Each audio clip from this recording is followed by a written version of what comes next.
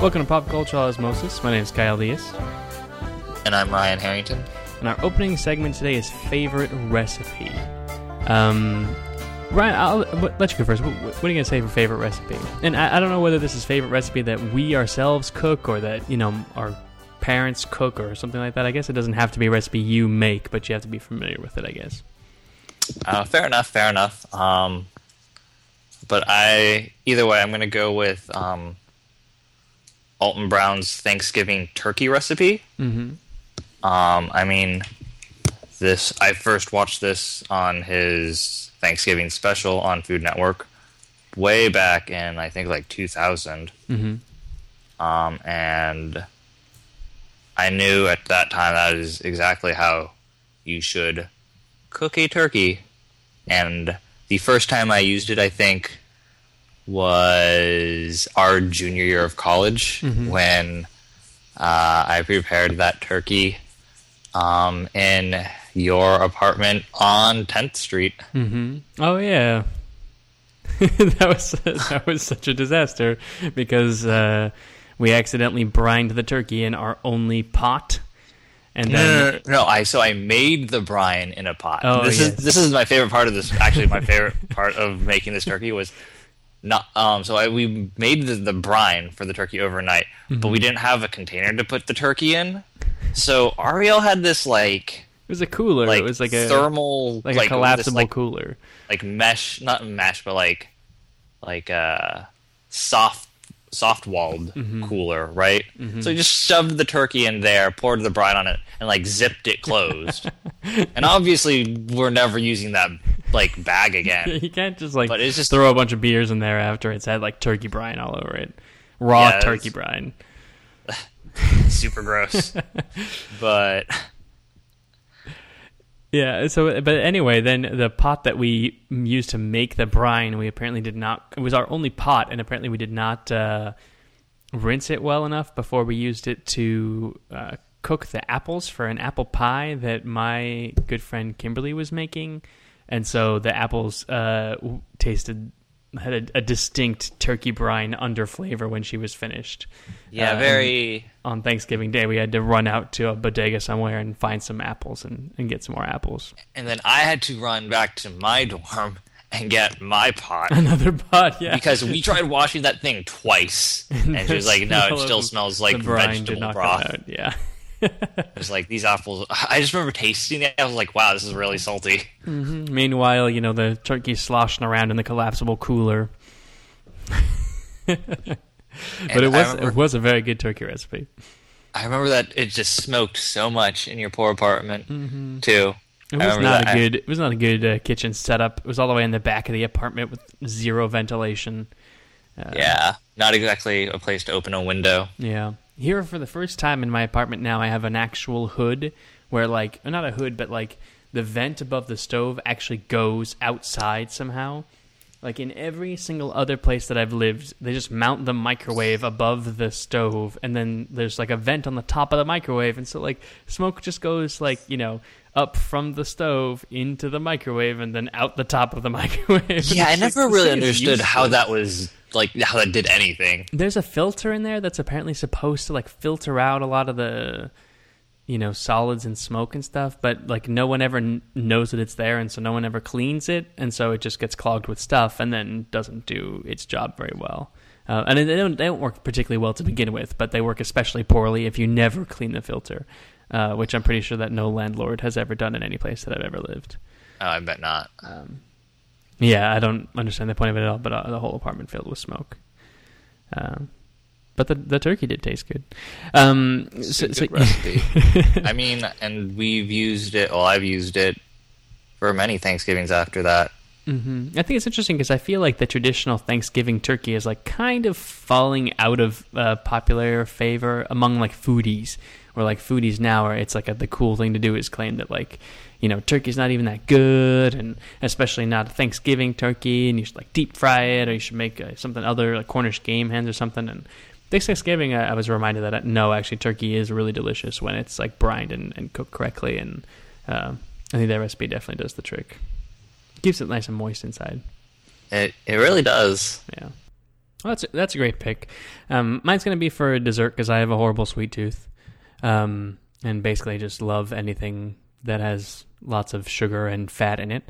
And it's a recipe from my childhood that's almost absurdly easy to make. It's like barely a recipe at all. And I when I was thinking about this question originally, I was like, well, now I know how to cook and I make stuff all the time. So maybe I should choose something that I make now because it'll make me seem all impressive and stuff like that. And I should choose like, duck with roasted vegetables or something like that. But really, this recipe was pretty much the only thing I could make as a kid, and it's delicious, and it's been passed down in my family for a really long time. And it's a Butterfinger cornflake bar. Ryan, do you remember? I think I've made these a couple times in your presence or at parties that we went to. Do you remember this recipe at all? I feel like I know you've mentioned it. I don't know if you ever made it. So I'm trying to think. It's a recipe that my dad used to make all the time, and it was passed down to him by some great aunt or something who would make these whenever she went over to his house. But basically what you do is you get it's kind of similar in construction to like a Rice Krispie treat. You get some Butterfinger, or I'm sorry, not Butterfinger, butterscotch chips, like from the chocolate chips but butterscotch. I do remember you making this now because I remember you had to find those chips. Until it's just like gooey butterscotch, liquid. You mix in a ton of peanut butter, and then you mix in some cornflakes and kind of, stir it around until they're all covered, and then you pour it into a baking pan and you put it in the refrigerator to set.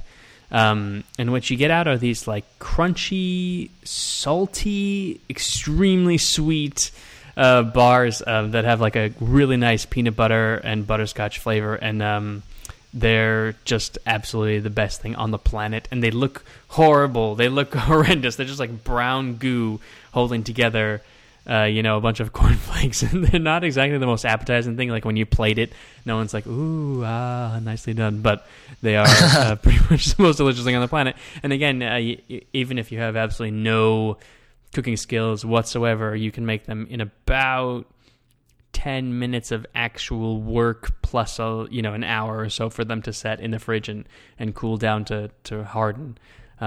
So they really are ridiculously easy to make. So I think that's probably my pick because it tastes like childhood and tastes delicious, and was the only dessert I knew how to make for a very long time. So there's some butterscotch peanut butter cornflake bars. And the only recipe I have for it is a scanned PDF of a handwritten piece of paper handed down by somebody sometime. So maybe I'll throw that up online somewhere. Cool.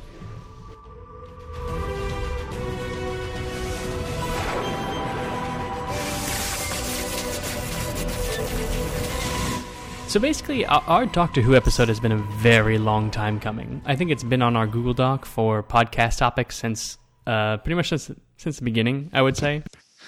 Probably, because I mean, I wouldn't say. When did I start watching Doctor Who? I mean, I didn't start when the reboot started, but probably a season. 2 seasons after that, maybe? So like 2007-ish? 2008? Oh, no, I did watch it after that. But I know I started before Smith took over. Mm-hmm. Mm-hmm. And basically, like, the reason we have never talked about Doctor Who pretty much ever is because I've been in a continual state of catching up throughout this entire process. When did I start watching Doctor Who? So I can tell you that it was added to our Google Docs spreadsheet on April 27, 2011. So it has been there for over 2 years. When was our first episode? I think our first episode was actually not until after that, in early June 2011. Wow, yeah, okay. Yeah, so it's been on there a long time. And I don't remember you watching it when we lived together.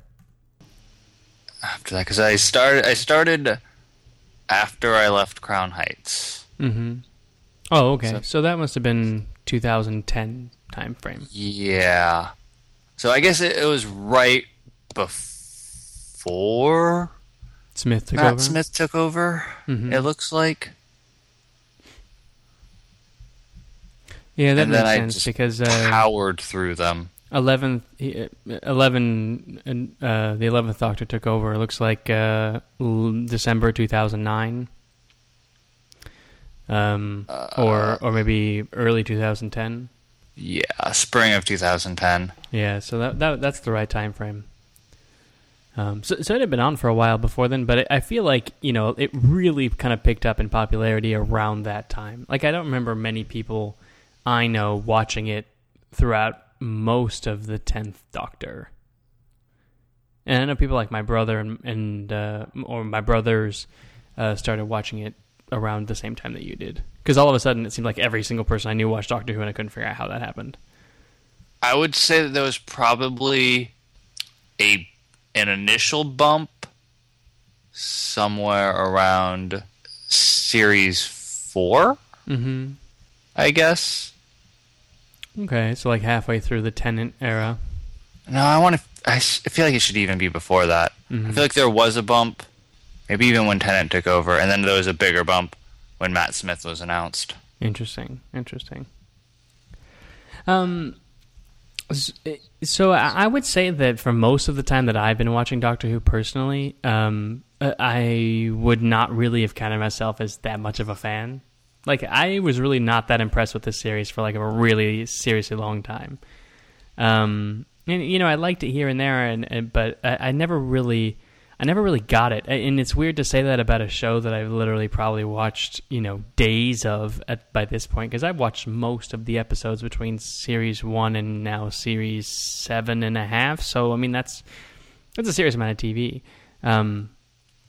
But what I thought was interesting was that it never really clicked for me until the most recent episode that we're here to talk about today, until the Day of the Doctor special. Because the whole point of this special, the 50th anniversary special, seems to have been looking back at the history of the Doctor, and so I think that pretty much anyone with any familiarity with Doctor Who feels varying levels of nostalgia when they watch this episode. And it was kind of the first one that made me think back and be like, oh yeah,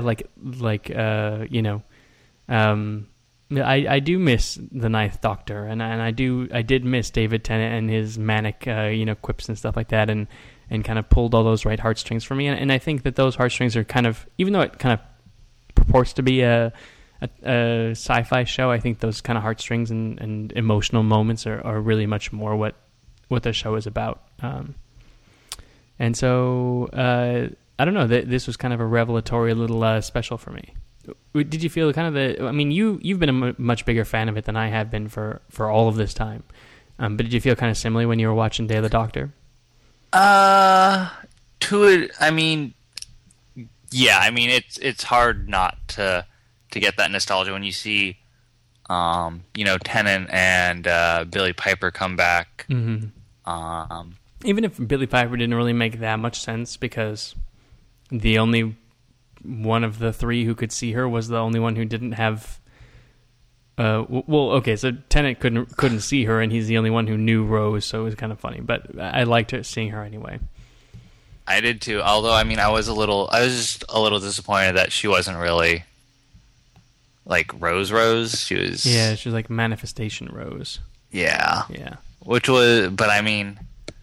I thought it was well played, I guess. Mm-hmm. Mm-hmm. And oh man, that whole Bad Wolf thing though is such a tease. Even Tennant didn't really get an answer. He was just like Bad Wolf, and then they just moved on. Did you just say Bad Wolf? And then they just breezed right by it. So for anybody who, I guess most people probably know what we're talking about, because they wouldn't be listening to this segment if they weren't at least somewhat Who fans. But basically, it's like the big 50th anniversary, and it kind of brings together the 10th Doctor, who's played by David Tennant, the 11th Doctor, who's played by Matt Smith, and the War Doctor, who's a new character played by John Hurt, as they kind of show what happens in the time period when the Doctor has chosen to violently end the war between the Gallifreyans and the Daleks. So since the reboot of Doctor Who back in 2005 with Christopher Eccleston. Mm-hmm. It's sort of overarching idea was that he had been involved in this giant war that had basically left him with like PTSD. Mm-hmm. Mm-hmm. And like since 2005, you don't really get you get little bits and pieces of things that happen, but you have no idea really what he actually did. What he did and what went on. Yeah. I mean, you know that like the rest of the Time Lords are now gone. For the most part, you know, the Daleks were defeated, and that it took a great toll on him. Mm-hmm. But this was sort of the culmination of what like everything had been building to since the show is brought back to TV. Mm-hmm. Mm-hmm. And they did it super well, and it really did kind of answer some of those lingering questions. I don't remember because it's been a long time since I've watched these now, but did they ever actually say that it wasn't the Ninth Doctor who ended the war until this episode? Because I always just kind of assumed that it was the Ninth Doctor who had because they refer to actions taken by their past incarnations still in a possessive way. So he says, I did this, I feel ashamed about this at various points and stuff like that. But I just assumed that it was him before he showed up, because we don't see his regeneration in the first episode. Right. He just arrives fully formed. Well, before John Hurt's character, the War Doctor, was introduced, there was a lot of people pointed to the fact that in the first episode of Series 1 with Christopher Eccleston, Rose, there's a scene where he catches a glimpse of himself in a mirror or a reflection, and he pauses and goes back, he does a double take. He looks at his face again. Oh, I see. And so that had long been a sort of context clue that he was very new to this body. Mm-hmm. He didn't know what he looked like. Yeah, that's interesting. I hadn't heard that before. Have you seen any old Who at all? I've seen a little bit of 4. Mm-hmm. Okay. Who happened to have Tom Baker, who played the Fourth Doctor, happened to have a nice little cameo appearance at the end. And I feel like that is a lot of older folks' iconic Doctor.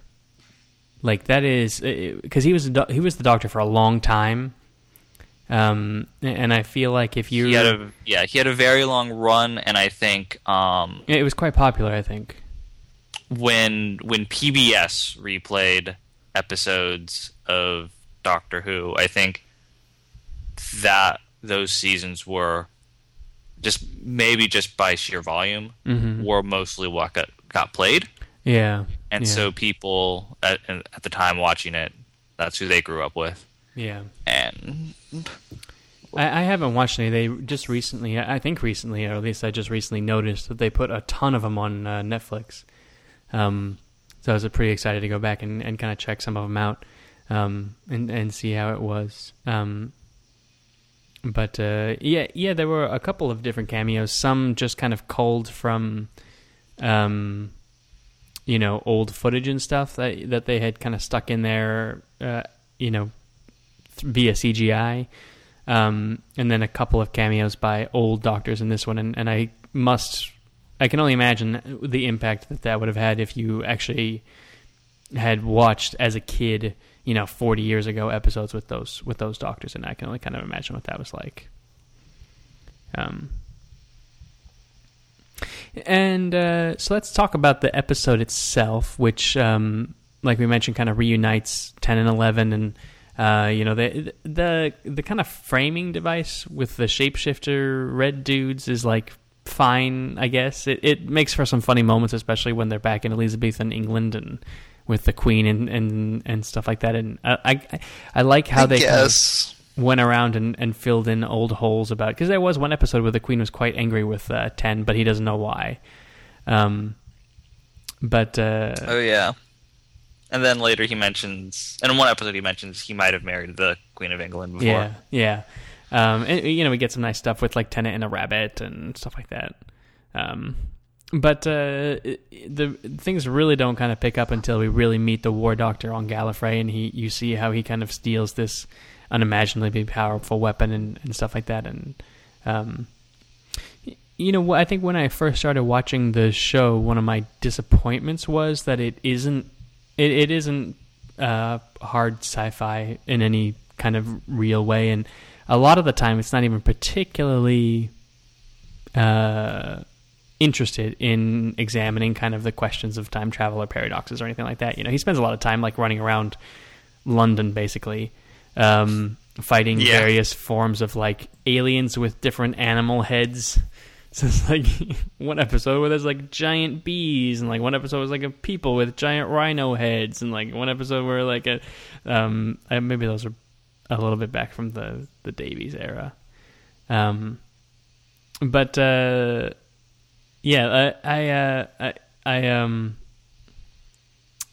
was I going with this? So like really you have to just like the kind of sense of adventure and stuff and not really look to it for kind of that hard sci-fi stuff. But in this episode they do give us quite a good little moral dilemma here that they have to kind of turn over and talk about and kind of make decisions about, and it does turn out to be quite affecting, I think. I thought they hit all the notes in this episode that they needed to. It was just smart enough, it was just affecting enough, it was just kind of everything. I thought it was really great.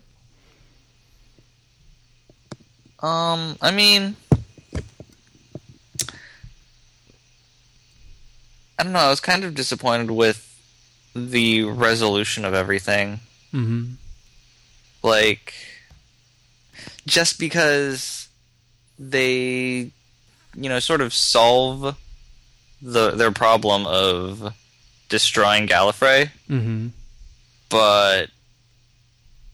And I mean, I guess it sets up this whole arc for season 8, which is like finding where Gallifrey has been lost in time. Yeah.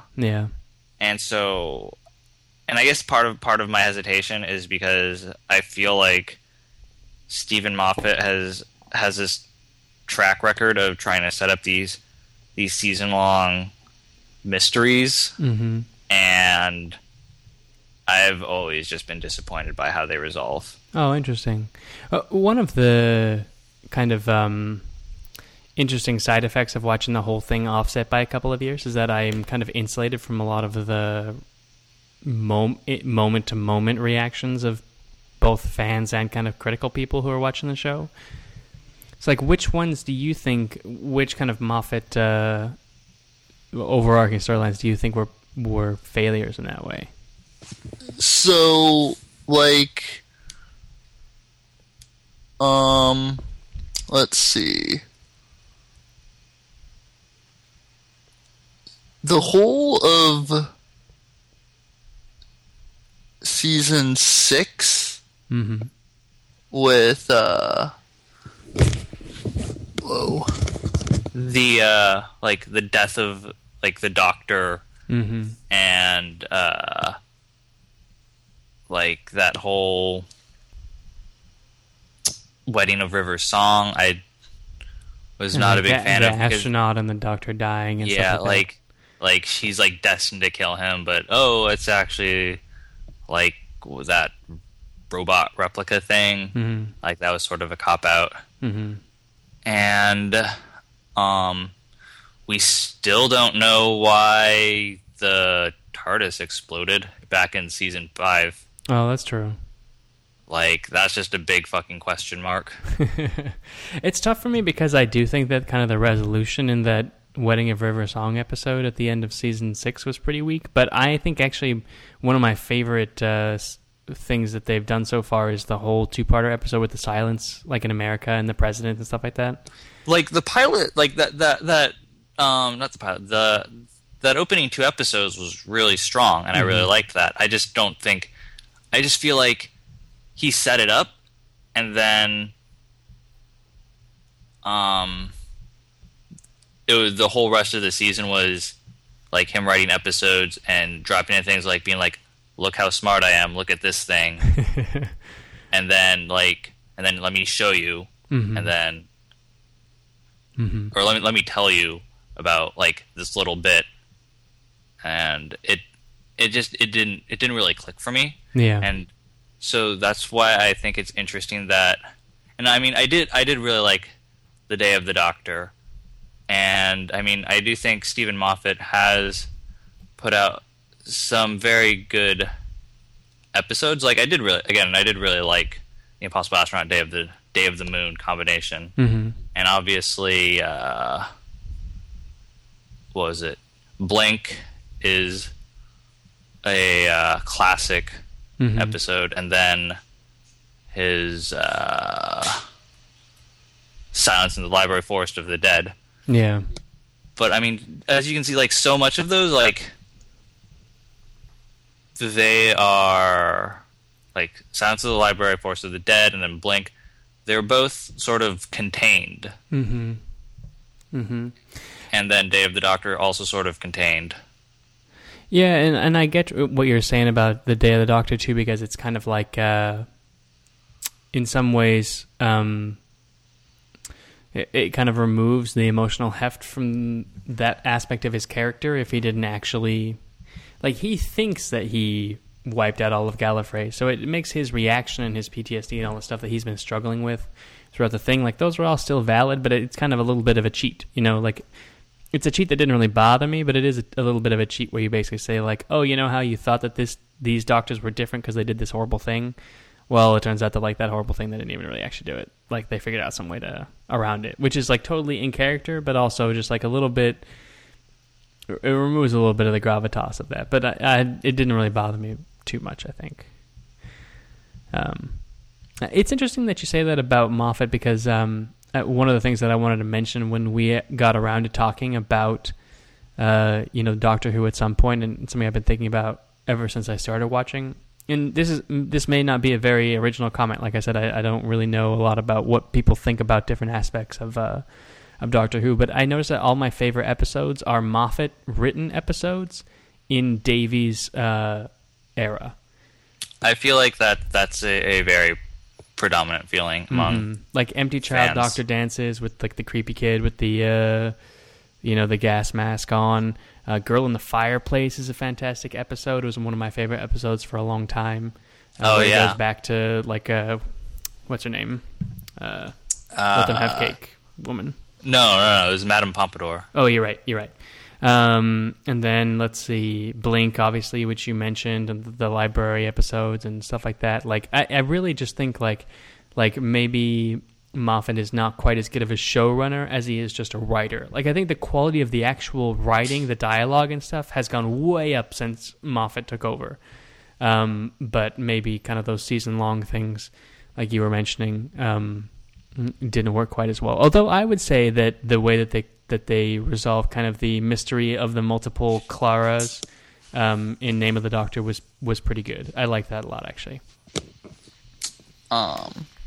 Yeah, and see, I think the interesting thing, well, yeah, just to reinforce that statement, If you notice, Stephen Moffat didn't really seem to like any of the plot lines that Russell T Davies was developing throughout any of his series, and or Russell T Davies' characters. So he pretty much patently ignored them.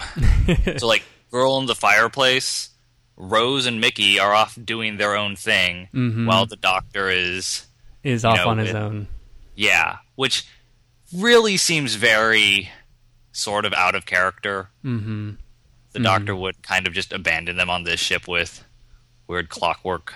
And then, of course, in Silence of the Library and Forest of the Dead, I don't know whether he already knew that he was going to take over as showrunner at that point, but he introduces River Song, which is like this character that he would be obsessed with. He writes out, like... Oh, you're right. He pushes Donna Donna's like into barely in another that episode. storyline. Yeah. And then obviously Blink, No Doctor or companions, really. Yeah, so that was that was its own self-contained standalone thing. Mm-hmm.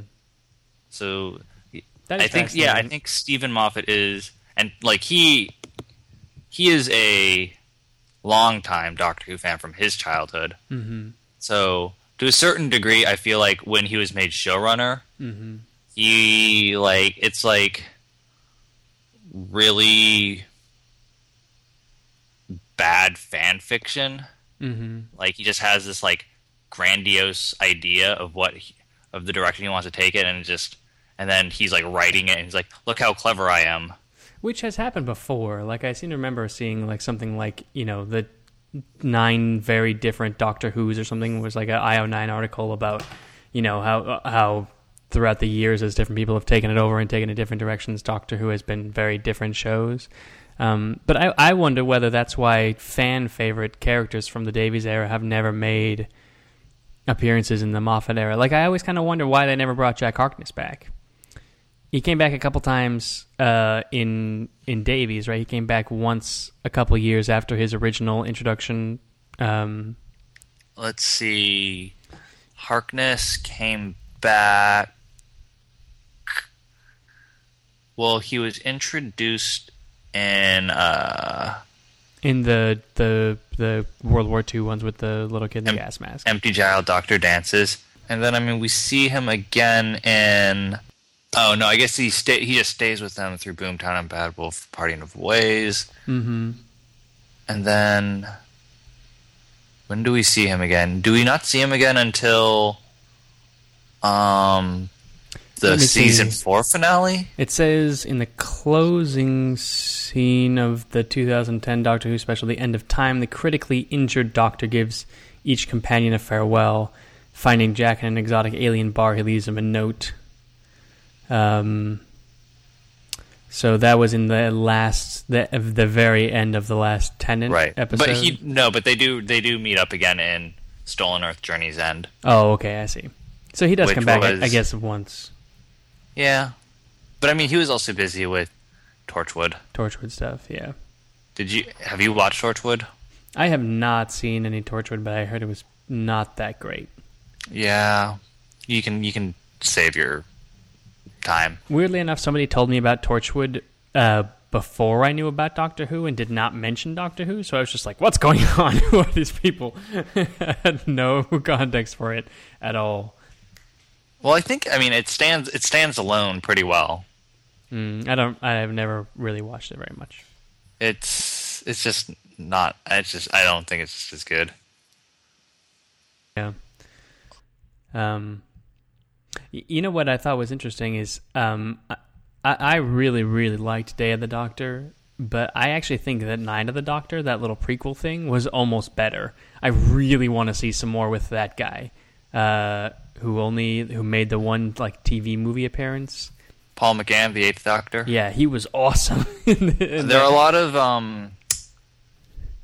lot of radio dramas that he did. Oh, that's right. He was in 80 radio dramas or something. And so actually, when he says that sorry, to all of his previous companions thing, he mentions companions he had in the radio dramas, and fans of the radio drama got super excited because that basically establishes it as hard canon. Before it was never quite. So yeah, because there's all sorts of peripheral Doctor Who stuff, radio dramas and books and blah blah blah, little mini whatever episodes, and so all of them, they sort of count as canon. Well, unless something in the show happens to contradict, in which case, well, then it's just not really there, kicked out. Yeah. But so fans that have loved the radio drama, at least when I was browsing through the Doctor Who subreddit, they went nuts for that line just establishing. That's interesting. Yeah, it manages to pack a lot into 6 minutes and 45 seconds. There's a genuine emotional, you feel sad for the Doctor. It's very good at establishing his character as this caring, happy person who doesn't have what it takes to actually be the Doctor that the world needs and stuff like that. I don't know, it was just almost perfect, and I keep coming back to it is like somehow in 6 minutes they managed to totally answer a startling number of questions from about where this new, where this happened in the Doctor's life. I don't know. I really liked it a lot. Maybe even more than swaths of Day of the Doctor.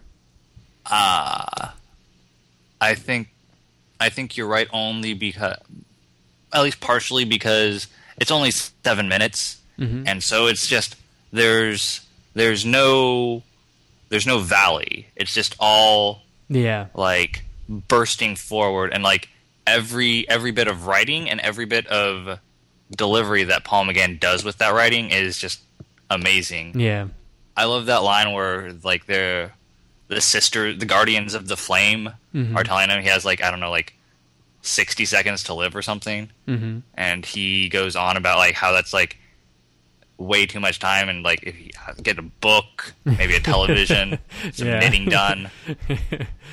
Yeah, and I don't know. It's just he brings like a lot of gravitas and sadness to the role too. I don't know. It was great. It was great. So it sounds like maybe you're not all that pumped about where it might go in season 8 with the Finding of Gallifrey and stuff like that. I'm a little bit surprised that Stephen Moffat decided to stay on, because I've read things about how he's got a lot of Sherlock obligations too and stuff like that, and with Matt Smith leaving and Russell Davies left when Tennant left, so it just seemed like a natural time. So do you think he's staying just because he wasn't ready to leave, or is there a specific story here that you think he really wants to tell? Knowing Moffat, probably both. I mean, he loves Doctor Who. He loves Doctor Who. I'm sure he has a story that he wants to tell with this. And he doesn't want to let it go. And to be fair, I think it would be if both him and Smith left in the same season, I think it would be very hard. Just like I have a hard time remembering that Doctor Who with Tennant is the same show as Doctor Who with 11. Yeah. Like they're so starkly different. And part of that was like it was just a complete change. So you have new Doctor, you have new companions, you have a new showrunner. There's like nothing that ties it together. Whereas like when Eccleston left and Tennant came on, like you still had Rose, you still had Russell T Davies manning the helm with his sort of hit and miss style of writing. Yeah, and we have had quite a long Russell Davies. Some episodes from that era are really bad.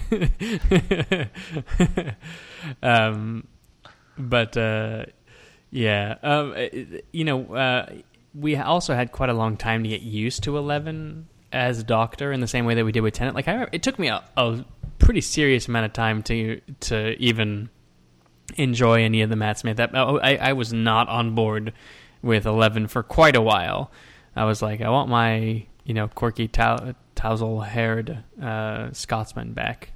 But eventually you get used to it and it goes on. But I do think that was definitely a more difficult interaction, and also just because he'd been there for a while. Eccleston only was in there one season. So for just 13 short little episodes. Yeah, which I guess he also did not want to come back.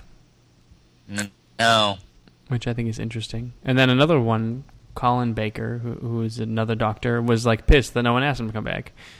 It's like Stephen Moffat can't make anybody happy with this episode of Doctor Who, except Tom Baker and John Hurt, I guess. And Will Paul McGann. Will Paul McGann. Who is that? Paul McGann. And Paul McGann. Oh, and Paul McGann. Yeah. I did like though that they were like, we are not in the we do not come back. We do not reprise the Doctor in the Doctor Who special. And it's like that is such a cop out. It is so true. One of you is in a short that airs as a prequel to it, and the other does not directly play the Doctor at the end of the episode. Yeah, that was kind of Okay. weird. I don't really understand what was happening there, because he kind of hinted that he was a future Doctor, or or a future incarnation, but he's played by the guy who was the past incarnation. I guess past and future don't really. I don't know. I thought that I was very confused about what was happening with Tom Baker's character in the end of the Day of the Doctor. But I guess he's Yeah. supposed to be a little bit mysterious. Yeah, I don't know. Yeah. Yeah. I think another thing that's been helping me is that the production values have been steadily increasing as the show has gotten more popular, or maybe it's a That showrunner is thing. Definitely true. But I really had a lot of problems with the aesthetic in the beginning, where I was like, Then why you will are the not. special effects so bad? I was like, this is not expensive. You can do this cheaply. Like Firefly did this, had way better special effects way before Doctor Who. Why does everything look so shitty? Maybe you shouldn't watch the older seasons, Maybe because so. they really are like B-grade movies. Well, but there I think it's fair. Like, I think what pissed me off was that, so, you know, if something is legitimately old and it has bad special effects, you know, I give it a pass. I'm like, whatever. You know, it was TV in the 80s. Like, no one had any budget. You know, they didn't have, you know, they couldn't go Star Wars route and make incredibly meticulous little model spacecraft, or the 2001 route, or, you know, it didn't have that kind of money. So I kind of like understand that. But like the early Revitalized series, who was like a modern show made by a modern channel, it was extremely popular. Like, I have to believe that it's the BBC's biggest fictional show. And so I was just kind of, I would just remember watching it like in total bafflement, being like, guys, get your act together. And I know it's like part of the, you know, the nostalgia, the aesthetic or whatever. Maybe people were fine with it in England because, you know, they're used to Doctor Who just having shitty special effects. But I just couldn't deal. I keep coming back to the giant bees episode. Okay, yeah, the giant bees. Because they just look so bad. The Unicorn and the Wasp is the name of the episode, and it is I think he said in Italy. I think Agatha Christie is involved somehow. Yeah. Are Are you sure it's in Italy? I think so. Let's see. Let's look at the Wikipedia page. Oh no, it's set in England in 1926. I don't know why I thought it was set in Italy. Yeah, I was like, what are you talking about? Yeah. But that was the one where I just, you know, was staring at the TV with my mouth open, being like, what the hell are you guys doing? But, you know, the two things have happened. First of all, they've upped the special effects game a lot. And second of all, I've come to like the characters and their interactions and stuff a lot more. So I'm able to put that kind of stuff aside. But I definitely think that was maybe like a Russell T Davies not really knowing what look he wanted his show to have. Well, see, I feel like, especially since Stephen Moffat has taken over, a lot of the two-part episodes have been kind of bad. See, I feel the opposite about the Davies era, where I feel like there was tons of filler between the stories that it seemed like he really cared about telling. So, like, I would have loved if, you know, just the two-part episodes existed for example, Series 1. Like, maybe you had Rose, Aliens of London, World War III as 1, The Empty Child of Dr. Dances as 2, and then Bad Wolf and Parting of Ways as 3. That seems like a good... Let's see. Oh, no, I don't really like Aliens of London World War III. I don't remember these very well, maybe. That's the one with the farting aliens. No. Does it And I have think- Mickey? I really just hate Mickey. Yeah, I think it does I think- have Mickey. I think Dalek is really important for Series 1. Yeah. Although, man, I wish... if there were one plea that I would make to the Doctor Who writers, it'd be just don't do anything with the Daleks or the Cybermen ever again. What I really hope what Stephen Moffat can move away from are the Weeping Angels. Yeah, because they're like not scary anymore. they were terrifying, and every time I see them again, I'm just like, I'm over it. Yeah, like in Angels Take Manhattan with the like Statue of Liberty and stuff, they just weren't that scary in that episode. So I really hope that was the last of it. Yeah. Yeah, because in Blink they were like really terrifying. Yeah. And even in that other one where they're like on the world and they're like chasing them, I forget what this episode was. And there are the clerics or whatever, right? Yeah, exactly. Time of Angels, Flesh and Stone. Yeah, even that one I also thought they were pretty scary in that one. But yeah, I'm kind of done with them now. Although I guess they're supposed to be in the Time of the Doctor, the Christmas episode that's coming up. Oh boy. It is to feature multiple monsters, including the Cybermen, the Silence, Daleks, and the Weeping Angels. I do like the Silence. They are legitimately terrifying. They are, but I just hope that they don't go through that same process. Yeah, where they're like... Each subsequent appearance kind of neuters their horror. Yeah. Yeah. I think many of the episodes... Actually, it goes both ways. I feel like a lot of episodes in the Smith era, either they tried to compress what should have been expanded in 2 episodes into 1, and that didn't work out very well.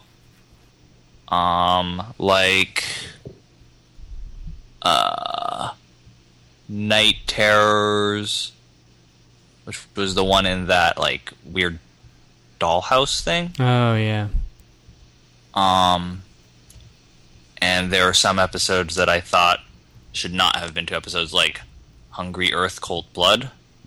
You know who I do really like and who I always want to see more of? I'm always happy when they show up. Oh, his like weird Victorian era like club of people. No, although I do like that short dude with the bald head who wants to fight everybody. That guy's awesome. I don't really like the other 2 people, but I really like the Ood for some reason. Oh, okay, I don't know, the Ood. I don't know why. They're so tragic, but so like kind of weirdly adorable. I don't know. I really like the Ood a lot. I don't know. They kind of bore me. I feel indifferent to them. Like when they freed the Ood, I was like, okay, hooray! I like them. They got such weird tentacle faces.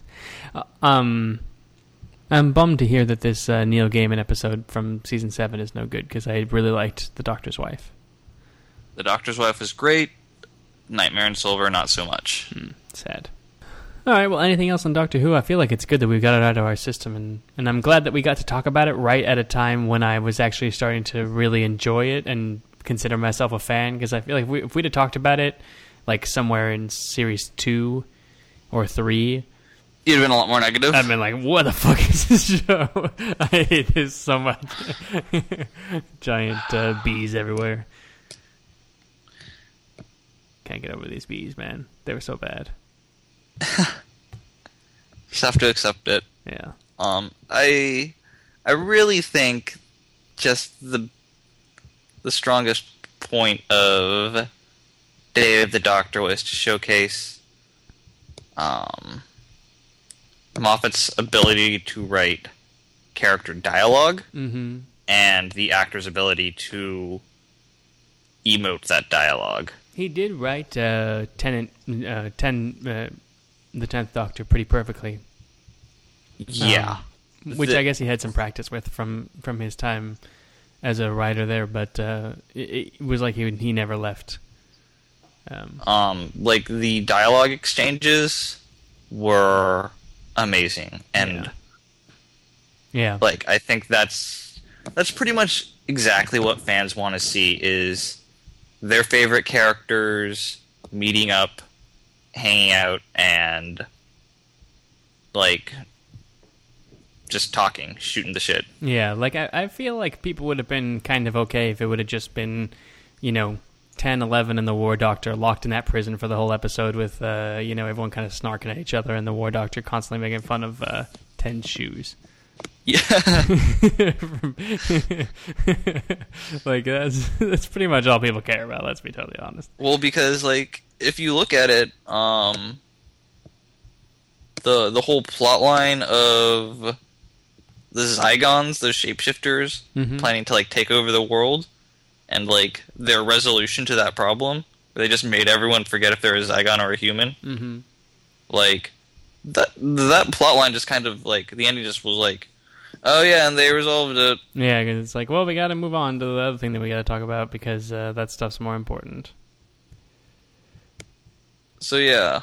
Yeah.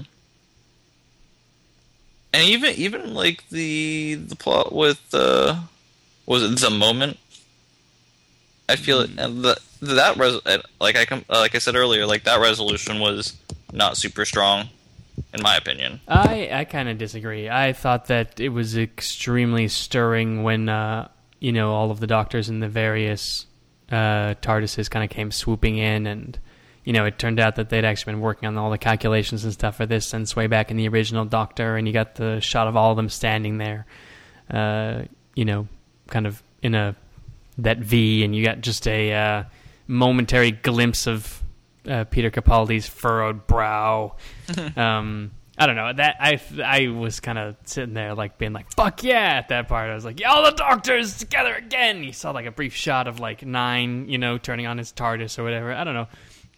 I really liked all that stuff, so I think the resolution was. I guess part of the problem is that, like, that moment will have no impact on, like, character development or anything at all in the writing. You're right, it was a great moment, but it will never be referenced.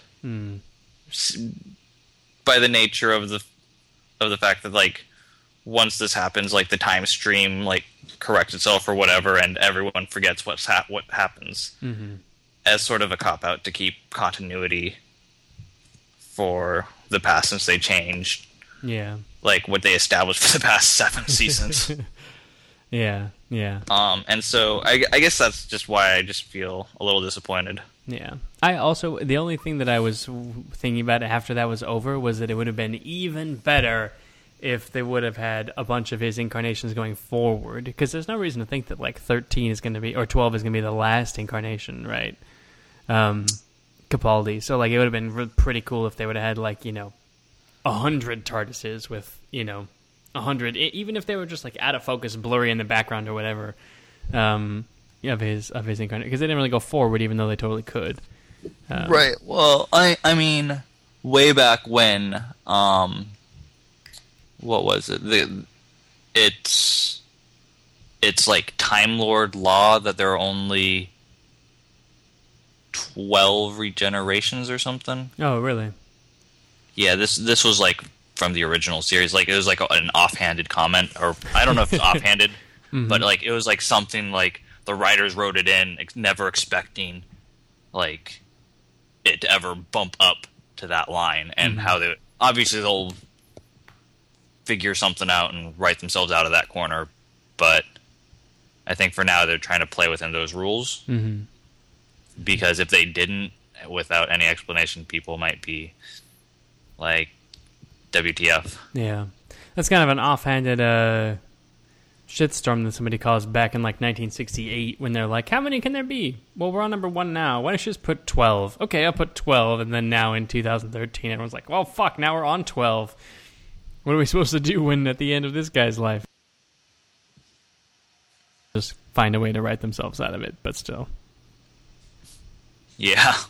Anything else about Who that we should talk about? I am excited to see Capaldi. I have seen him in the thick of it, and he is probably more foul-mouthed there than he will be in Doctor Who, but I'm still excited. I feel like he is probably the most change they could have from Matt Smith while still keeping it as a white dude. Because there were some like rumors or maybe kind of more fan hopes that someone like Idris Elba or like maybe there would be a black doctor or maybe even be a woman doctor, but then Like, actually, no, it's just going to be another white dude, but I feel like he will be a change from Eccleston Smith and Tennant. Yeah. So that's nice. Maybe he'll be a little bit less manic and a little bit more sarcastic. Yeah, but you're right. A lot of people were kind of upset that it's another white guy. Yeah, well, because it kind of became like a thing that people were kind of hoping they could exert some pressure or, figure out some way that they could influence, but, really they had to go with who was available and who actually wanted it and who Stephen Moffat wanted, and there's like a lot of stuff to think about that's not just necessarily, I feel like maybe back when they started talking about this, Idris Elba was not having such a booming film career, but it's like actually now he's kind of a movie actor, and he's in Nelson Mandela movies and Pacific Rim and Thor, and he doesn't got time for your Doctor Who, you know what I mean? Exactly. So I don't know. I still think they could have found somebody, and I think if 13 or is still just a white dude, it's going to start getting a little uncomfortable. But I'm not unhappy with this choice, really. No, I'm not either. So the other thing that we have on the docket for today is Thor 2, the newest installment in Marvel's kind of Phase 2 movies. So if Phase 1 was essentially everything up to Avengers, then this and Iron Man 3 are the only Phase 2 movies so far, right? There wasn't another one over the summer that I've forgotten about. Iron Man 3. I think you're right. Yeah, and then Captain America 2, Guardians of the Galaxy, and Ant-Man, I think, will round it out before Avengers 2. Or maybe Ant-Man's on the other side of Avengers 2. I don't remember. I think Ant-Man is on the other side, but I think there's another... I think we are still missing one before Avengers 2. Yeah. So I don't remember if we talked about the original Thor movie on the podcast. I think it came out before we started, but I don't remember whether we've ever mentioned it or anything like that. But I don't think we did. I seem to remember that I was a bigger fan than you were. Is that? I seem to remember you did not like the original Thor very much. Nope. Yeah. So what did you think of this movie? I thought it was much better, but I still thought there were a lot of problems with it, and it's still weirdly not like the rest of...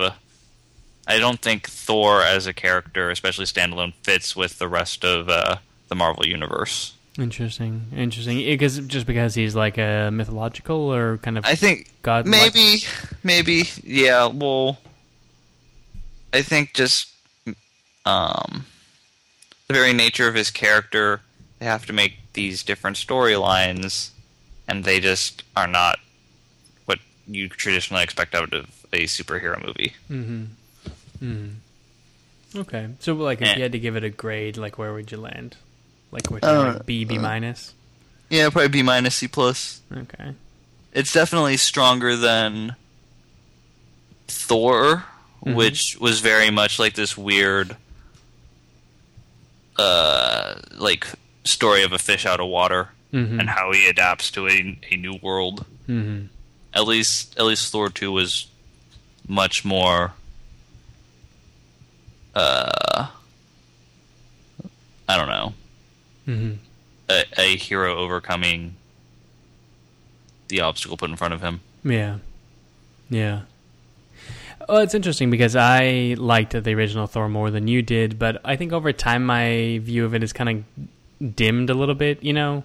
Like, I liked it when I watched it, but as Marvel's released more and more movies and they've kind of gotten better and better, I kind of was making a list the other day of what my favorite movies are from this Marvel Extended Universe, and Thor was pretty far down on the list, and the only thing that it beat were the kind of really abysmal ones, like Iron Man 2 and especially the Hulk, which is just a bad movie. But I kind of really love the shit out of Thor 2. I thought it was awesome. And there's some things that I liked a lot about it, and I'll kind of talk about those, and then there's some things that I thought are still lacking and are kind of like weirdly lacking in all of Marvel's movies, and we can talk about that too. But things I love about it, it was much more nonstop action. It was none of that talky fish out of water stuff from the first movie. I really thought Alan Taylor, who came from television, actually came from Game of Thrones, had a much better sensibility than Kenneth Branagh did, even, though Kenneth Branagh, respected director and stuff. But Alan Taylor's vision of, what's it called? Thor World. Asgard. Just looked way, way better and actually impressive, and like a place where people or gods actually like live, and not just like a like a set, like a CGI set, like the last one looked. Mm-hmm. I like that we had Frigga, Thor's mother, one being totally badass, and two actually dying, because it kind of proved that the gods can. It's an open question before that, I would say, about whether or not these creatures can actually die. Right. Well, Odin does say, like, I forget what the line was. Like, Thor says something about being a god, or maybe it was Loki. Mm-hmm. I don't remember. And Odin says, "We are not gods. We live and die just like men." Yeah, but in this movie, he says that, right? Yeah, that's what I mean. Because in Thor 1, it was kind of like, they are gods. They are gods. Like, and even they rule over everything. Even through, Avengers. Like, I guess Loki's kind of, lock him in the little hamster ball or whatever. But like, and you never really think that when that thing hits the Earth, Thor is actually going to die. So I like that they kind of established that vulnerability. I continue to kind of like Natalie Portman, even though she's not given very much to do. And in this movie, I especially liked Kat Dennings and her poor intern running around back on Earth. It was a genuinely funny movie, too, which there were a lot of laugh-out-loud moments that I like a lot.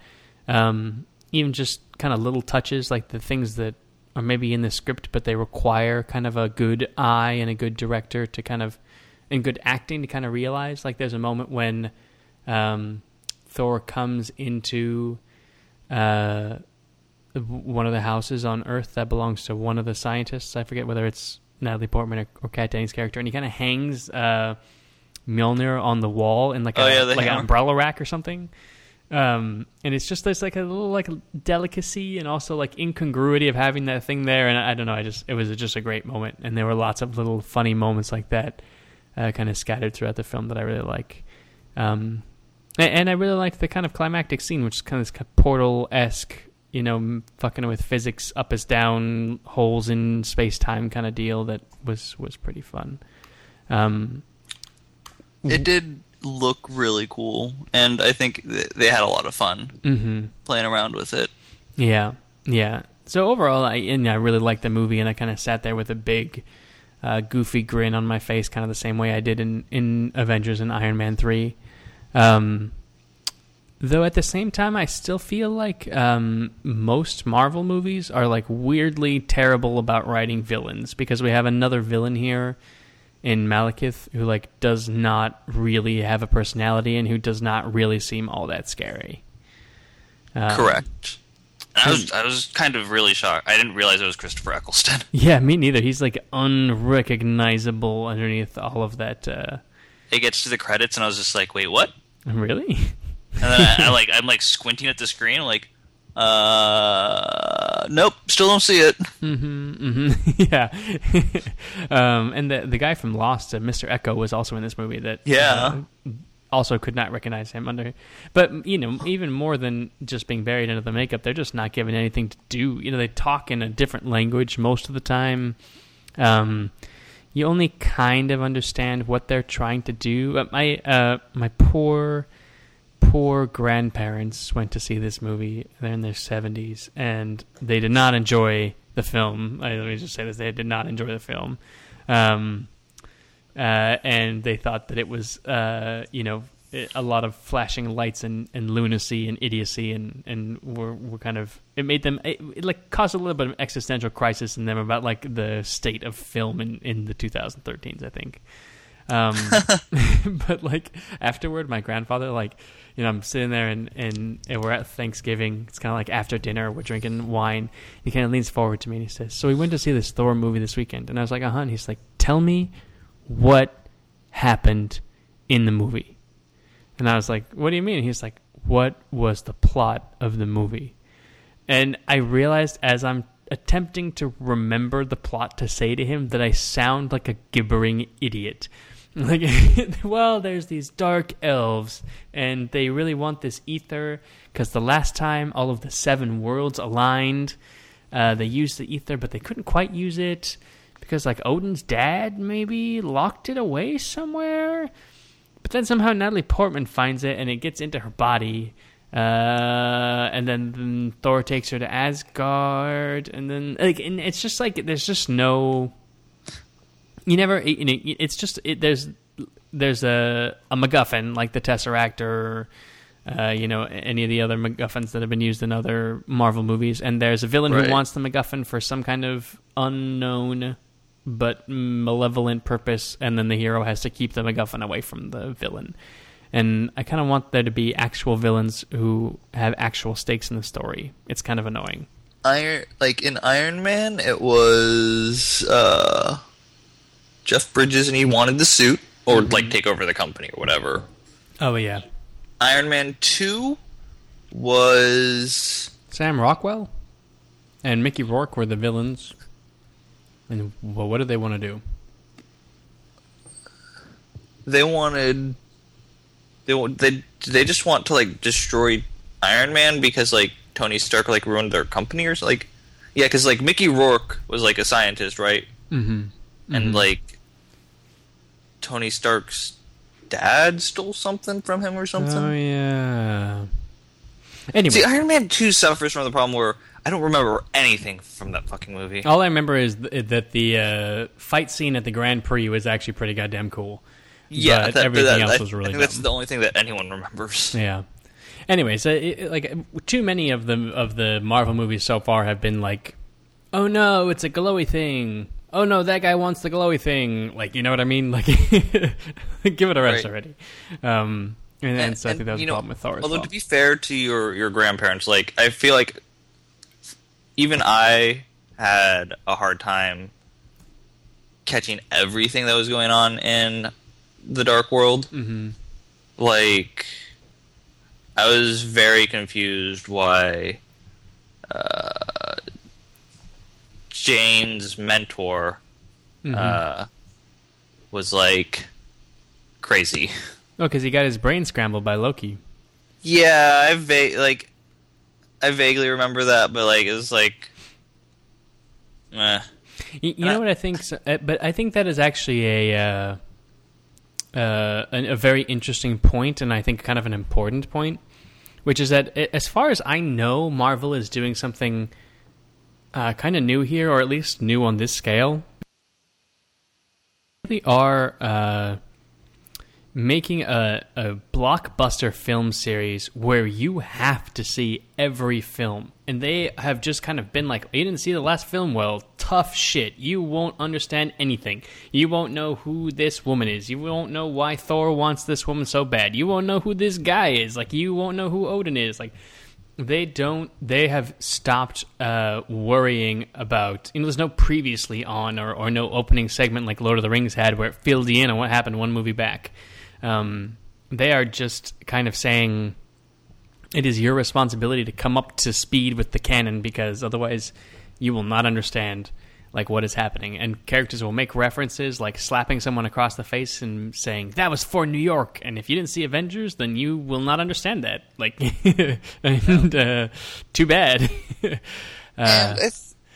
So it's kind of exciting, but it's also, I feel like it's kind of new, because like to understand James Bond movies, you generally speaking do not have to have seen the last James Bond movie. And even Empire Strikes Back or, Star Wars movies had that scrolling wordy thing that was supposed to get you up to speed. The little texty, yeah.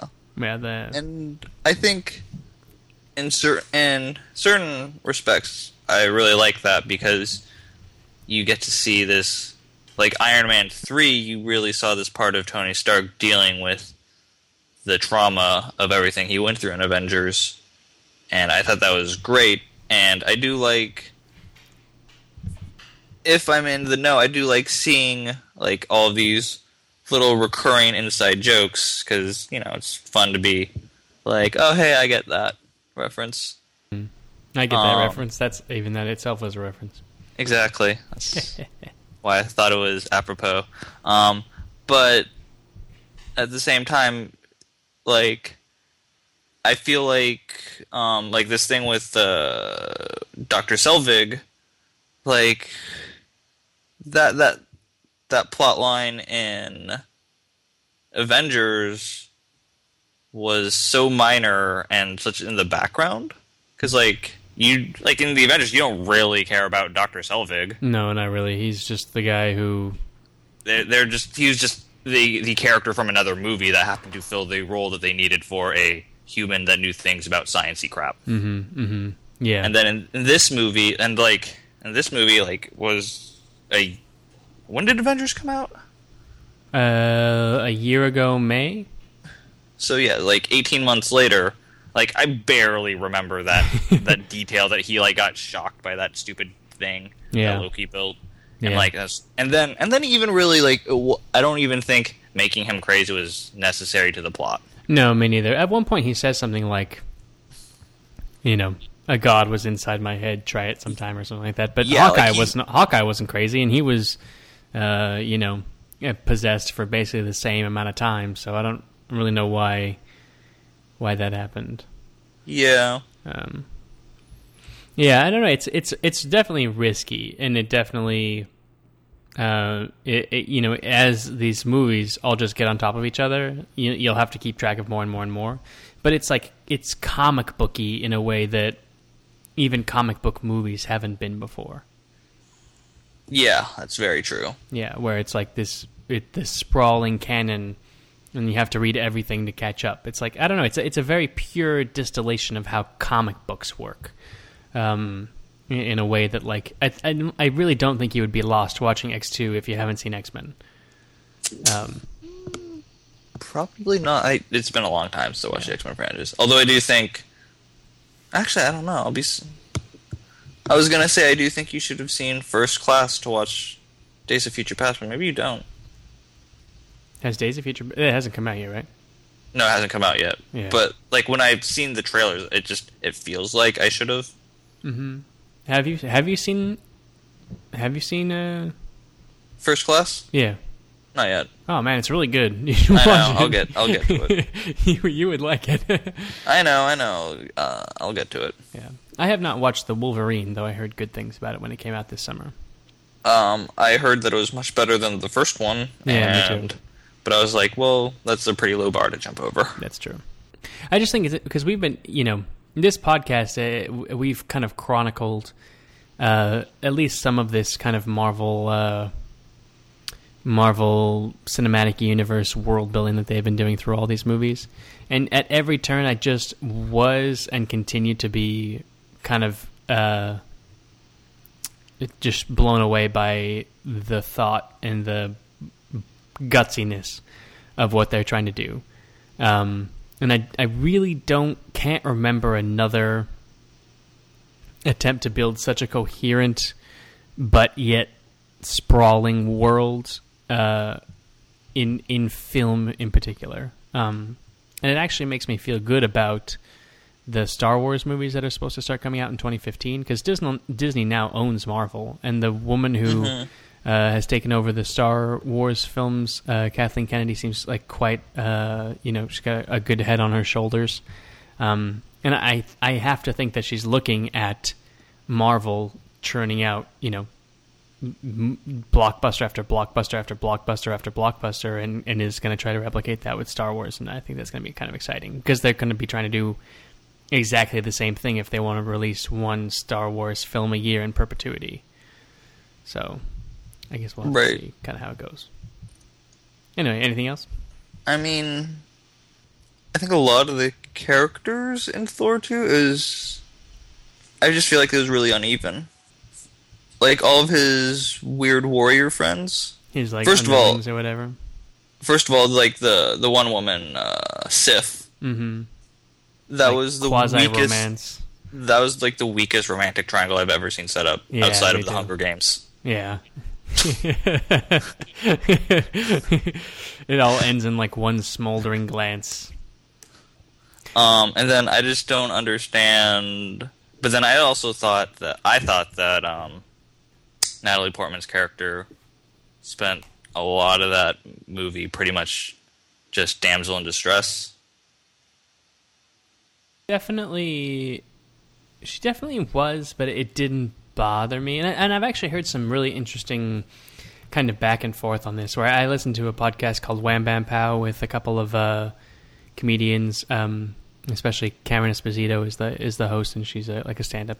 And they were quite disparaging of basically all the women in the movie. They were like, this movie has horrible female characters, and they're just all damsel in distress-y. But then I also read a very interesting article called Why Thor 2 Made This Feminist Happy, where they basically talked about the fact that it easily passes the Bechdel test, and women have actual badass things to do, and they're treated as intelligent people, and despite Natalie Portman kind of being a little bit damsel in distress-y, on the whole, it seems like pretty good, especially compared to other Marvel properties, where Pepper Potts is pretty much damsel in distress-y in every movie that she plays a role in, so it's not much different. I don't know. I think it's kind of a wash. I think they did a little bit better, and they could continue to do better. And I think that Marvel really should come out with a female-led movie pretty soon. She did do more than the last movie, but yeah. And then I talked about. I actually liked Kat Dennings way more than Natalie Portman in this movie. Me too. She was way more interesting. Yeah, she had good rapport with her poor intern guy, and she just in general is a much funnier and more pleasant character to be around. But we mentioned and then we mentioned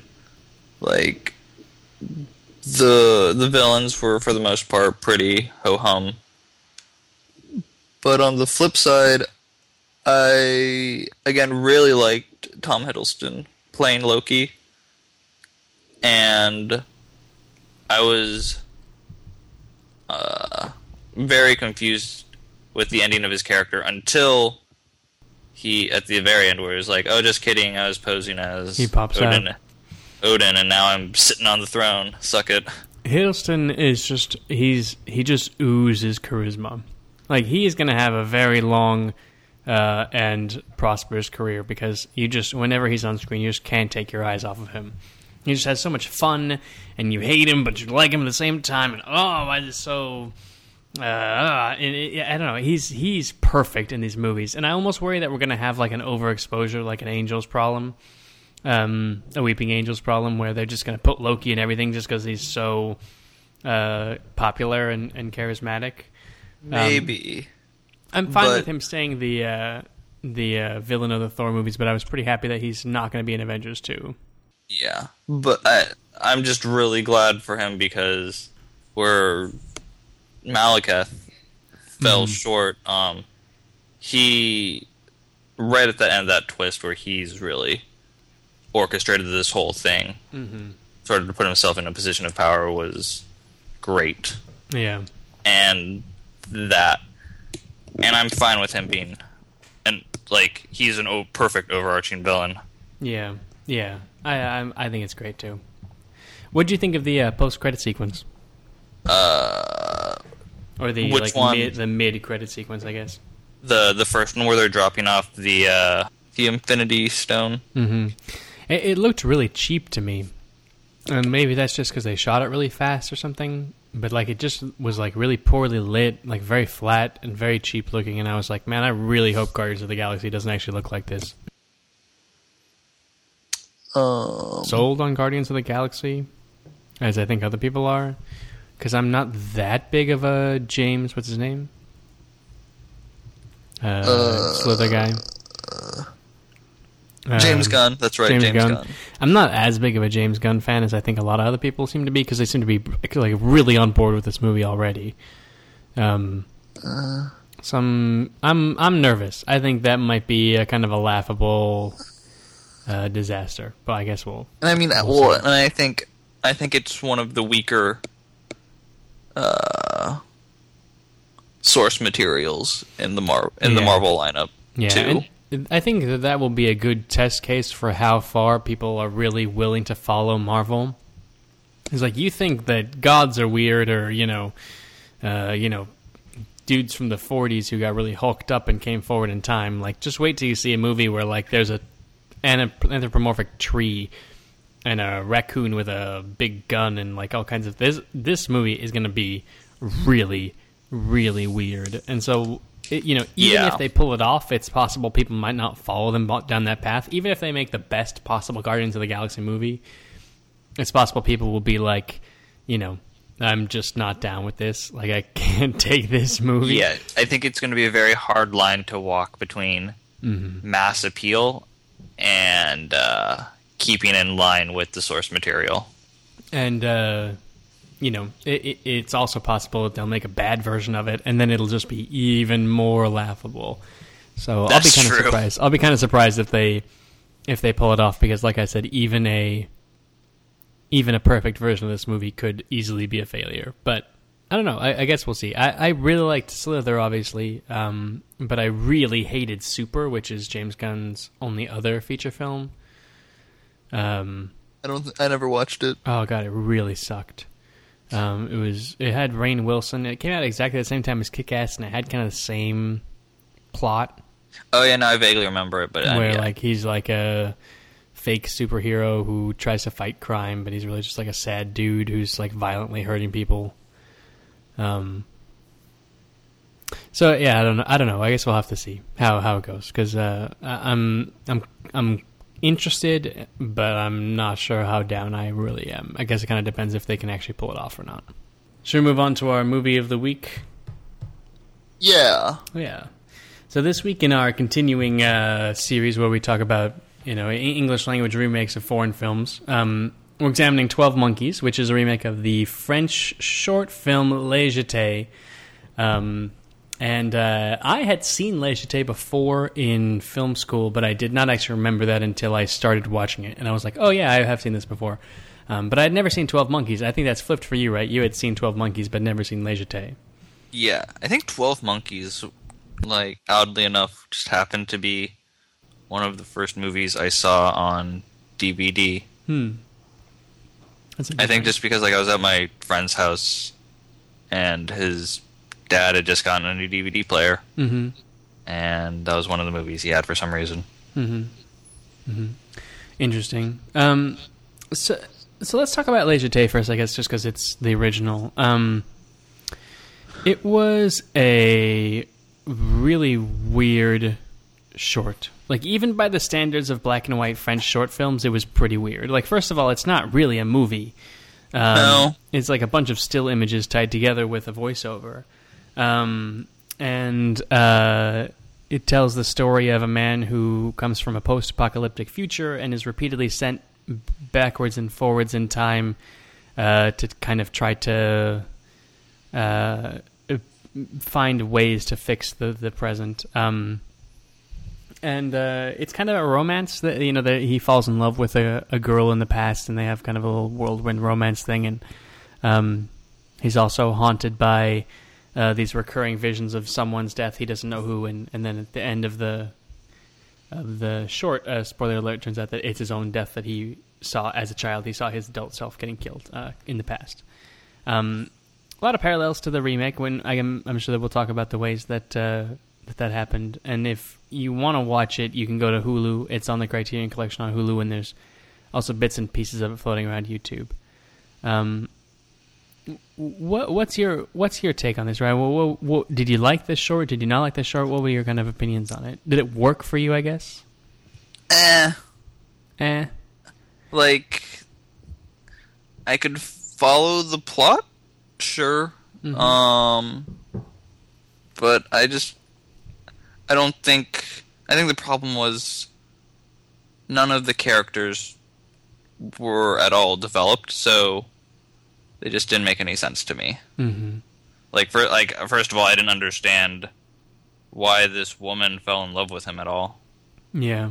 I mean, it's pretty hard to tell a romance story with nothing but omniscient voiceover and still black and white photographs. And I think the third person omniscient narrator style would sort of detracted from the immersion.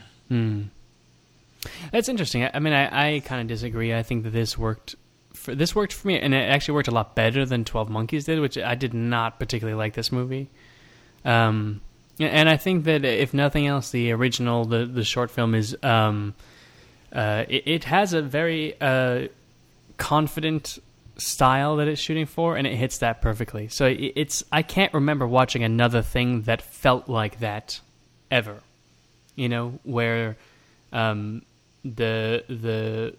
narrator is so calm, and he seems to know everything, and you get these very kind of deliberately paced photographs, and I don't know, I quite liked it, and I liked it when I first saw it. I remember, and I liked it this time, rewatching it, kind of getting taken piece by piece through this thing and having this story built up over time. And there also is one section of moving images right, that kind of startles you when you're watching, because all of a sudden you've been watching nothing but still pictures and a montage for a while, and then, you know, it kind of pops up and you're like, whoa, that's weird.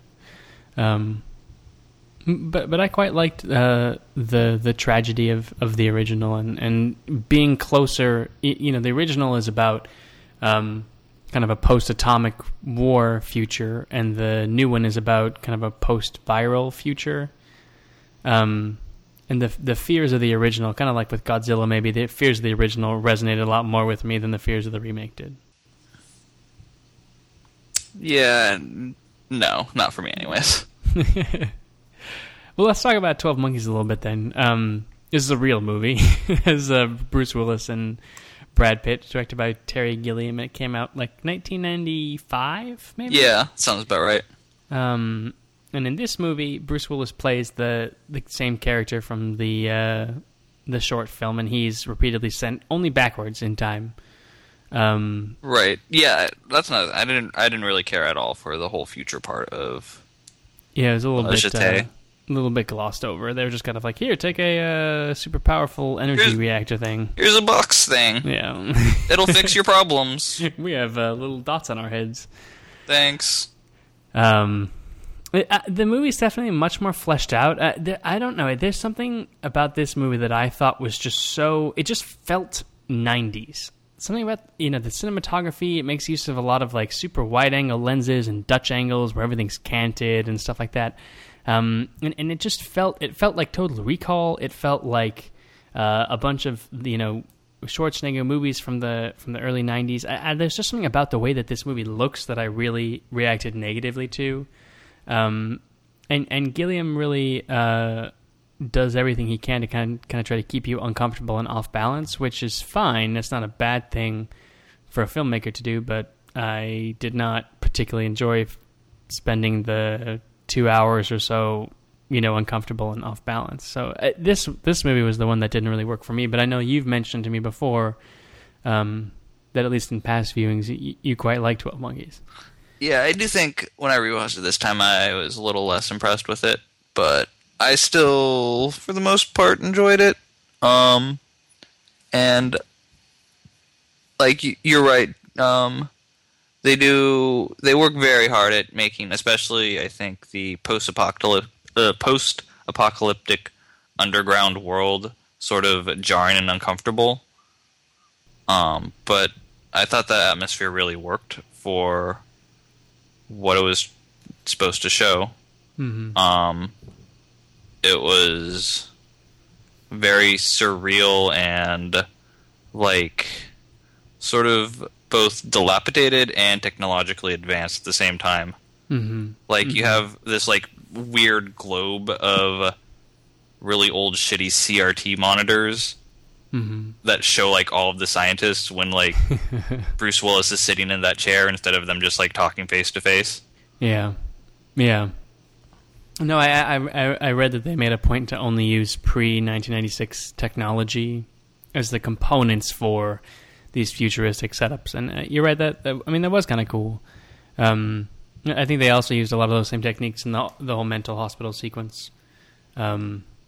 which is also filmed in this kind of hallucinatory, what's real, what's not kind of way.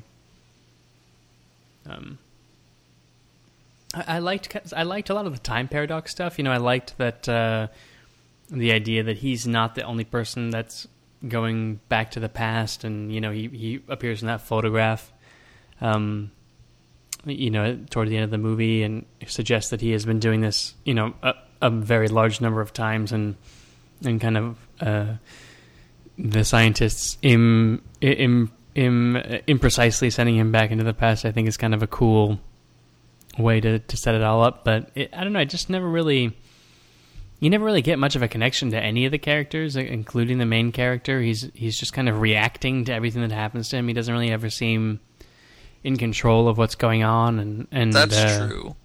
But I mean, like, I don't feel any more connected to the main character from La Jetée. No, me neither, but you only had to stick with him for 28 minutes. Like, okay. I feel like I just got really bored around the 90-minute mark of this movie, but it was only 3/4 of the way over. Fair enough. Yeah. One of the problems I had with the movie was, and as I said with La Jetée, I don't believe that the female lead would fall in love with the male lead. Yeah. Like, this is some sort of weird Stockholm syndrome thing, I guess, is how I would write it off. Mm-hmm. Yeah, because he literally kidnaps her, shoves her in a trunk, assaults her, then he disappears as she's surrounded by police, and I also did not buy that at all, and I actually wish they had the kind of the gutsiness to just not make it a romance, right? Just make it so that she eventually comes around to realize that he's right about what he's saying. He's telling the truth about what he's saying. Yeah, but I think the problem is that they wanted so badly to end up at the same place as La Jetée, with the him finding his love on the in the airport. In the airport, they wanted so badly to kind of circle back around to that iconic ending of that movie that they kind of shoehorned this love interest in there, and you're right, it does not play well at all. And to be fair, I feel like even if it wasn't in La Jetée, someone would have wanted a romance between the two leads. Yeah, you're probably right. They would have been you know what, we've got an attractive woman, attractive man. They have to kind of fall in love. Yeah. I did quite like Brad Pitt. I thought Brad Pitt did a great job with his character. I didn't really like his character. I don't believe that after he was in a mental institution, his dad would then let him run around in high society like that. I also have a feeling that in the mid-90s or so, when this movie came out, that kind of violently fanatical animal rights stereotype or figure was maybe a little bit more prevalent in media. Because that's the time when Greenpeace is blowing things up, and there's kind of eco-terrorism happening all over the place. I think you're right. And that's really kind of gone away. So now it just seems kind of weird.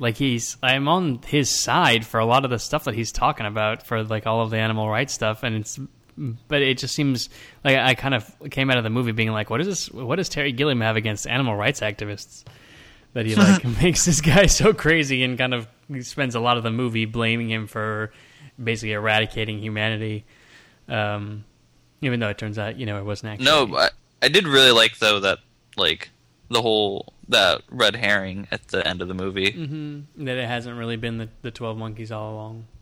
Yeah. Yeah.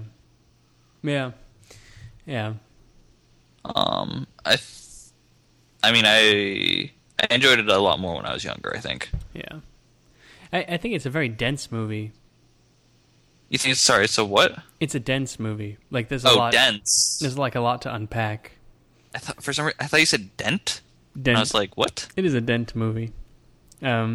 No, it's a dense movie, and there's a lot here, but I just felt like as like layers of the onion like peeled away, somehow I got like less and less interested over time.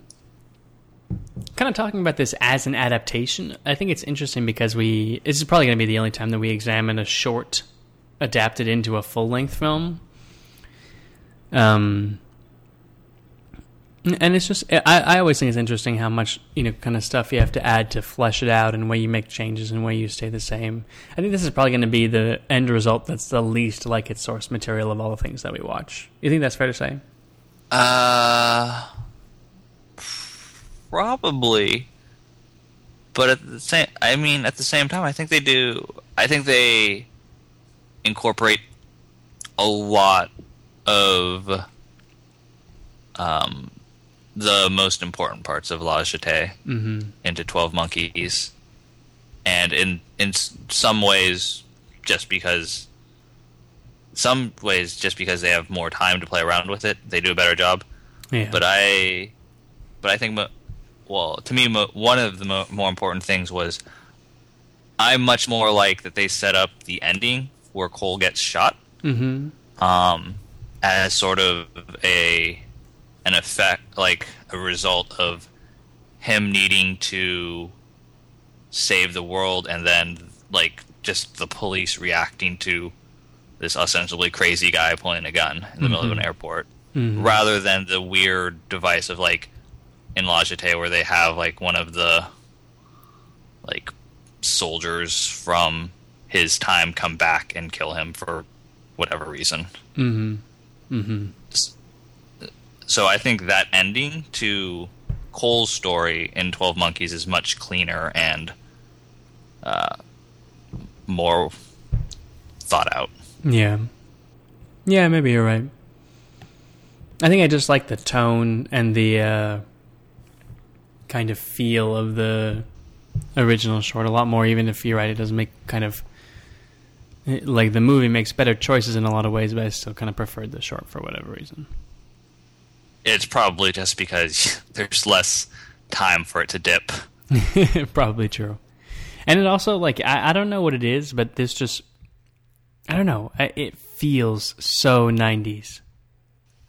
Oh, no, you're right, it does. Yeah. Like, it doesn't feel like an old movie. It doesn't... But it's somehow very different than a new movie. And everything is, like... It feels dated. Yeah, it does.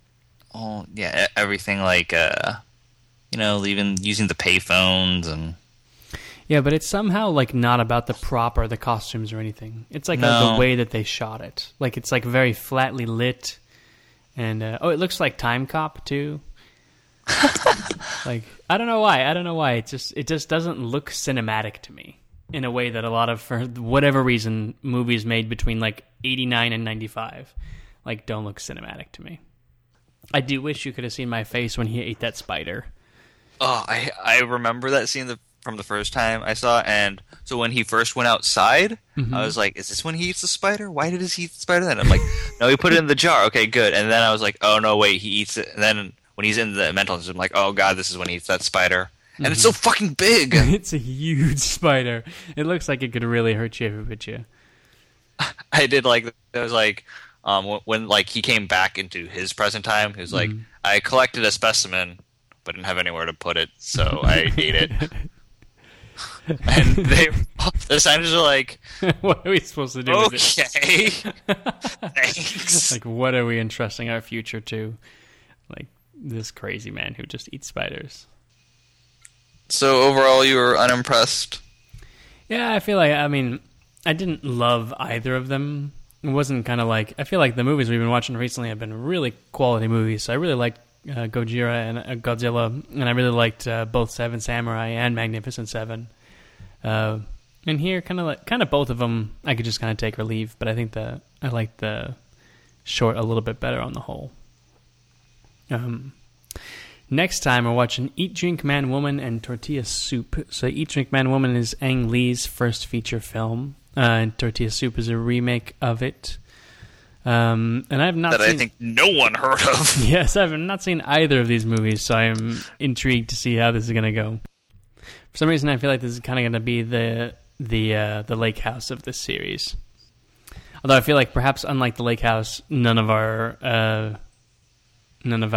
audience will actually watch either of the movies and will be really confused about why we're talking about it. Very possible, but I think Eat, Drink, Man, Woman is like a legitimately good and probably important film. Yeah, me too. And from there we move into movies that people really should have seen at least one of, and will probably be pretty interested to hear us talk about. We have The Ring after that, and Infernal Affairs, and The Departed.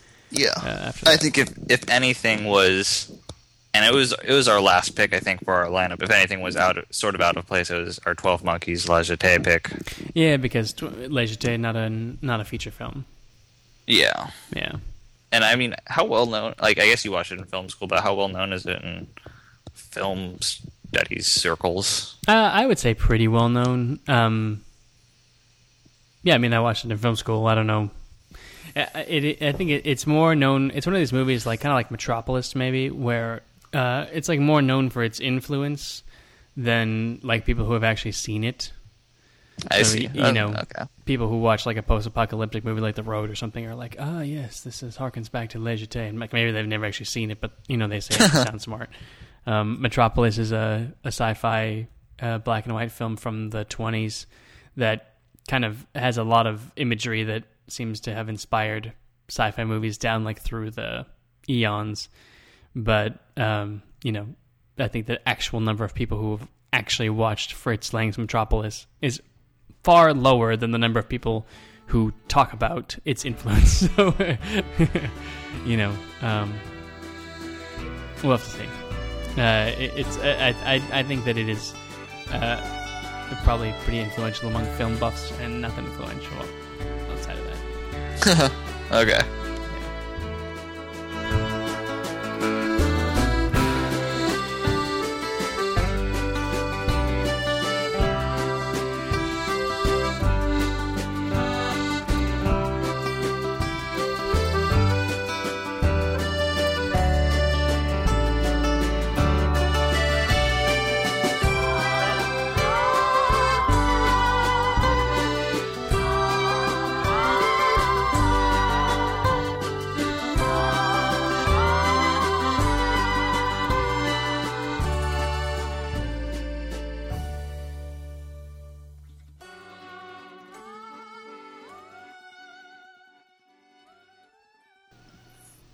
This is like pretty inconsequential, but I just thought it was weird that like I really liked seeing all of those Thor's buddies fight, because they all have like very different fighting styles. Mm-hmm. Like Zachary Levi's character, who I could barely tell that was Zachary Levi, first of all. Mm-hmm. But like, you know, he had like that sort of rapier, and he was like the wisecracking, you know, sarcastic, quippy sort of person. Mm-hmm. But then I thought it was weird that they had the Asian guy who's just like, he just got stranded on his own planet. Like, you don't get to help. Like, I just don't understand really why. Yeah. It just seemed, well, we don't want you in the movie, so we don't have room for you. You get to go over here. It's pretty inconsequential, but it was really weird. Like, I thought maybe it would come back to play later, like he and his people would, I don't know, help out Asgard, fight some of those dark elves or something. But then I was just like, nope. He's just there. There's like one shot of him looking at the sky, all concerned. That's all you get.